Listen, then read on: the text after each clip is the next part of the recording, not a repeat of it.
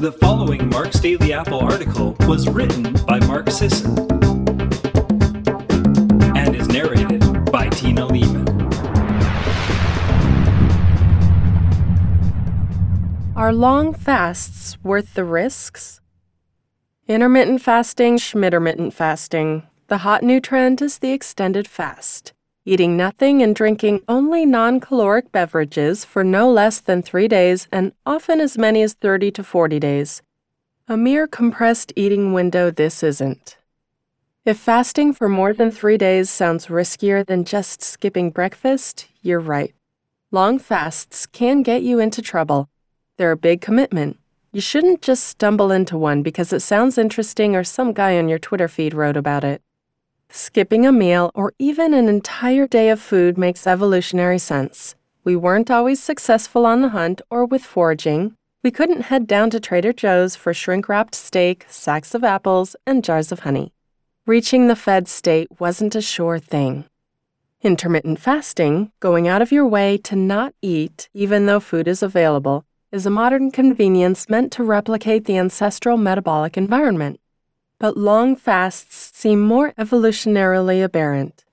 The evidence from extant hunter-gatherers, many of whom live on land far more impoverished and limited than our hunter-gatherer ancestors, indicates that outright famine is rare.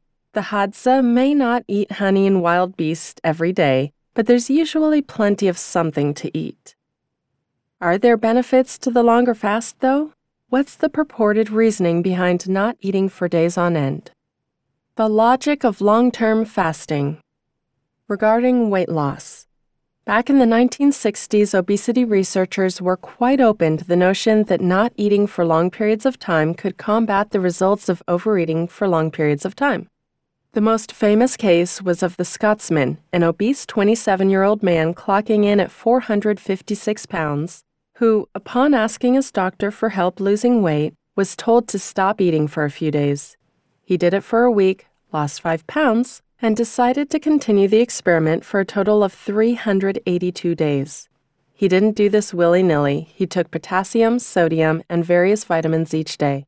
He was under medical supervision for the duration, getting checkups each week. It worked. After 382 days, he was 180 pounds, having lost 276 pounds. At the 5-year checkup, he'd only regained 16. He might have been a bit stocky for the times, but by all accounts, this long fast was a huge success. Most dieters nowadays eventually regain most or all of their lost weight. In another study from the 1960s, 46 obese adults fasted for 2 weeks. No food, just water and vitamins. On the good side, they all lost weight, an average of 17.2 pounds, ranging from 7.7 to 31.9 pounds. At the 2-year follow-up, half of them had either kept it all off or regained some of the weight they'd lost. The patients with diabetes enjoyed normal glucose levels throughout the fast and continued to have better glucose control after it ended. The bad news is that the other half regained every pound they'd lost or were so embarrassed at their progress that they failed to respond to the follow-up calls at the 2-year mark. Regarding cancer. Cancer patients typically lose their appetite, and oncologists often prescribe anti-nausea meds to restore it. What if low appetite is adaptive? According to Walter Longo, a cancer researcher from USC, normal cells go into survival mode during starvation and display extreme resistance to stresses like chemotherapy. If this is the case, extended fasting could improve normal cells' resistance to harsh cancer treatments. In one of Longo's more recent studies, fasting for 3 days improved cancer patients' resistance to chemotherapy. Leukocytes in those fasting for 48 hours before chemotherapy, followed by another 24 after, had less DNA damage than those who fasted for just 24 hours. They saw less evidence of breaks in their leukocyte DNA. The result is preliminary but promising. In an older case study, also authored by Longo, a woman with breast cancer underwent 4 rounds of chemo. The first round came during a 6-day fast. Other than dry mouth, fatigue, and hiccups, she felt well enough to continue working. For the second and third rounds of chemo, she didn't fast. She felt awful the entire time, couldn't work, and complained of severe nausea, fatigue, and pain. She decided to fast for the fourth and final round, which went as well as the first round. Fasting also improved her biomarkers, including white blood cell, platelet, and neutrophil counts. There's even a recent case study suggesting that fasting itself might combat cancer directly. In a woman with stage 3A low-grade follicular lymphoma, non-Hodgkin's, a 21-day water fast greatly reduced lymph size. She followed a plant-based whole foods diet immediately after, and by month 9, her lymph nodes were still of normal size. If you've got cancer and are interested in long fasts, clear everything with your doctor first. Regarding immunity, in 2014, researchers used a 3-day fast to protect against damage to the immune system and induce total systemic regeneration of the immune system in mice. Fasting actually triggered the mice's stem cells to begin production of new blood and immune cells. A recent report on 6 autoimmune case studies sounds quite promising. Case 1, rheumatoid arthritis. Symptoms included constant pain in all extremities, extreme fatigue, headaches, and occasional autoimmune conjunctivitis, pink eye. A month after stopping RA meds, the patient fasted for 17 days. 2 days in, joint pain had subsided. A week in, all pain was gone and mobility was restored. Electrolytes were stable and he maintained his progress at follow-up visits. Case 2, mixed connective tissue disease. Symptoms included severe joint pain, chills, facial edema, weakness, fatigue, myalgia, photosensitivity, and tachycardia. She weaned herself off meds before fasting for 21 days. The first week was rough, but by day 10, she felt better. By 21 days, she had no complaints and remained off her meds. Electrolytes remained stable. Case 3, fibromyalgia. Symptoms were pain, poor sleep, inability to sustain activity for more than an hour. A 24-day fast cleared them up. Electrolytes were stable. Case 4, systemic lupus erythematosus. Symptoms were joint pain and skin rashes. 2 weeks before the fast, she had weaned completely off her meds. On day 3, she was sleeping poorly and feeling nauseated, but on day 4, she began improving. Joint pain was gone. She cut the fast short after 7 days due to weakness and mild tachycardia, but that was enough. She remained symptom-free at 1 year post-fast. Cases 5 and 6, rheumatoid arthritis. 12 and 24-day respective fasts fixed symptoms for 2 patients with RA. Regarding hypertension, a 2001 study involving 174 patients with hypertension found that a 10 to 11-day water-only fast led to an average blood pressure reduction of 37 systolic and 13 diastolic. Those with severe hypertension equal to or greater than 180/110 saw even bigger improvements, a 60/17 reduction on average. You might have noticed that many of the cited studies were case studies of single individuals.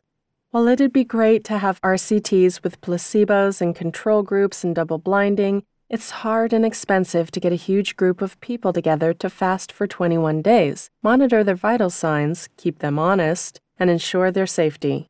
You couldn't conduct a free-living, long-fasting study because you'd lose too many to McDonald's-based attrition. You'd have to keep people in the facility. That takes a lot of money and manpower. 4 risks. Number 1, loss of lean mass. Any weight loss diet will lead to the loss of lean mass in addition to fat mass. The goal is to minimize the former and maximize the latter. Remember, when most people talk about weight loss, they really mean fat loss. When a slightly overweight, otherwise healthy man drank only water for 44 days, he lost 25.5% of his body mass. 1/4 to 1/3 of the loss was body fat. The rest, lean mass, mostly muscle.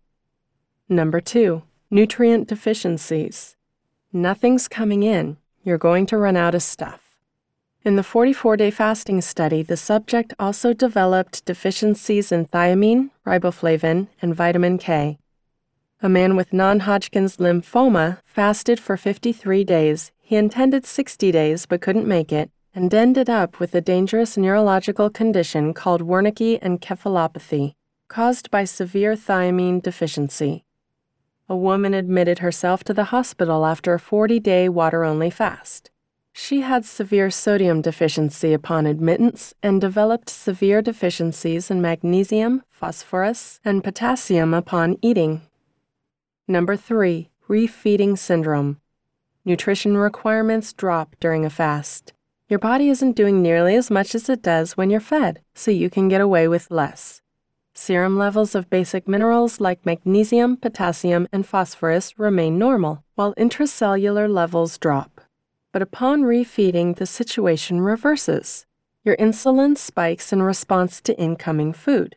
You're suddenly having to store fat, make and store glycogen, and conduct various other metabolic processes that increase intracellular nutrient requirements. To meet the need, electrolytes move from serum to cells, creating a deficiency on the serum level that can be quite dangerous. Number 4. Increased susceptibility to infections. A study in famine victims found that starvation increased susceptibility to infections, particularly malaria. Sometimes the infections were suppressed during the fast and only manifested upon refeeding. Fasting isn't famine, but it's similar enough that we should heed this story. Tips for doing it safely. Drink green tea during the fast. Purists will scoff at you for ingesting anything but water. Forget them. A 2003 rat study found that green tea protects against the fasting-induced damage to the intestinal lining during a 3-day fast. Remember, these were rat days. In human days, those 3 days are more like 90. Take MCTs. Tim Ferriss recommends taking medium-chain triglyceride oil in the first couple days as a tool to ease your way into a long fast. If you're already on a ketogenic diet or count yourself as a fat-burning beast with robust fat-burning mitochondria, you can probably skip this. Take magnesium, calcium, potassium, and sodium. Long fasts seriously perturb electrolyte homeostasis. I vastly prefer getting my electrolytes through a tall glass of Gerolsteiner mineral water, magnesium and calcium, spiked with sea salt, sodium, and lime juice, potassium. Take thiamine/B complex. Many studies indicate that fasting depletes thiamine and other vitamins, so stay on top of that. The Scotsman I discussed earlier took a nutritional yeast tab each day, probably for the B vitamin content. Take vitamin K. A week of fasting depletes vitamin K, which is incredibly problematic if you're fasting before major surgery. It's also not great for general health. Make mineral bone broth. With all the fat strained out, bone broth is quite low in calories and will have a negligible impact on your fast. Throw in a big handful of leafy greens with stems. I like collards and beet greens personally. You can either remove the veggies, all the minerals will have gone into the broth, or eat them. Refeed with a light low-carb meal. Don't come off a week-long fast and immediately tuck into a platter of ribs. Don't refeed with high carbs. Large meals are difficult to handle after a long fast, and high-carb meals may lead to dangerous levels of fluid retention. Take 2 or 3 days to ease yourself back into your normal routine. Eat smaller, lighter meals. Don't train too hard. Refeeding syndrome is a real threat. Have a good reason for doing it. Long fasts are serious, and you should have a serious reason for embarking on one. Obese? Sure, a long fast with medical supervision and electrolyte and vitamin supplements can work. Got non-Hodgkin's lymphoma? If your doctor is on board, a 10 to 15-day fast might really improve survivability. Got rheumatoid arthritis or some other autoimmune disease that just doesn't respond to anything you've tried? Maybe a week-long fast will help. Got invited to a silent meditation or fasting retreat? Go for it. Does your spiritual practice or religion call for a 4-day fast? If your faith is important to you and completing this fast is integral to it, you should fast. But if you're trying to reveal the bottom half of the six-pack you just know is lurking beneath your gut, long fasting is not the answer. If you're hoping to shed the last of your baby weight, don't try a long fast. If you're sleeping 5 hours a night, working 12-hour days, and walk around a frazzled ball of stress, don't not eat for a week straight. If you're fairly healthy and happy and everything's going well, I'm not sure. Don't make it a habit. Treat it like a marathon, maybe. a once-in-a-blue-moon event you pursue purely for the novelty. By now, you should have a better grasp of the potential benefits and drawbacks of long fasts. They're not for everyone or every situation, and I think shorter fasts or compressed eating windows make more sense for most people. But the long fast is an intriguing option that can be safely done if you take the right precautions. Thank you for listening today. Have a wonderful day.